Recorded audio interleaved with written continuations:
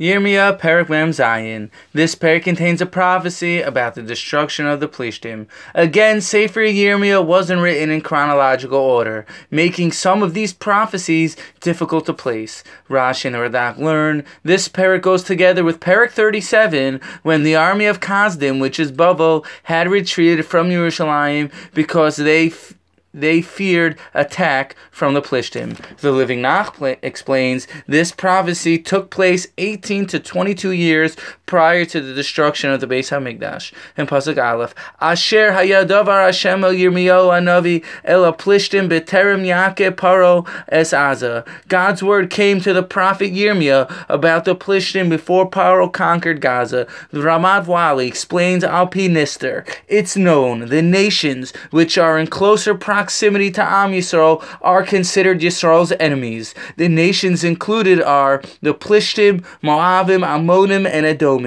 They rejoice when Yisrael suffers and constantly seek to harm Yisrael. They are like the klipa kodem apri, the outer shell prior to the fruit. They constantly try to cover over Yisrael's good and attack it from all sides. Therefore, Hashem wants to exact punishment from them. That's why this prophecy starts with the words Asher, which is the same letters as Rosh, meaning the head, because these nations are at the Rosh, head of attacking Yisrael. The Ramat Wali continues, the reason why Hashem foretold them their fate of doom is 1, they would know it's directly from Hashem and not circumstance, and 2, to teach them the greatness of Hashem. And Pasuk Daled, Al hayom haba lishtoid kol aplishtim lahachris latzor uletzidon kol sarid ozer ki shided Hashem es plishtim sheris I kaftor. For the time has come to plunder all the Plishtim and to destroy Tyre and Sidon and all their remaining allies.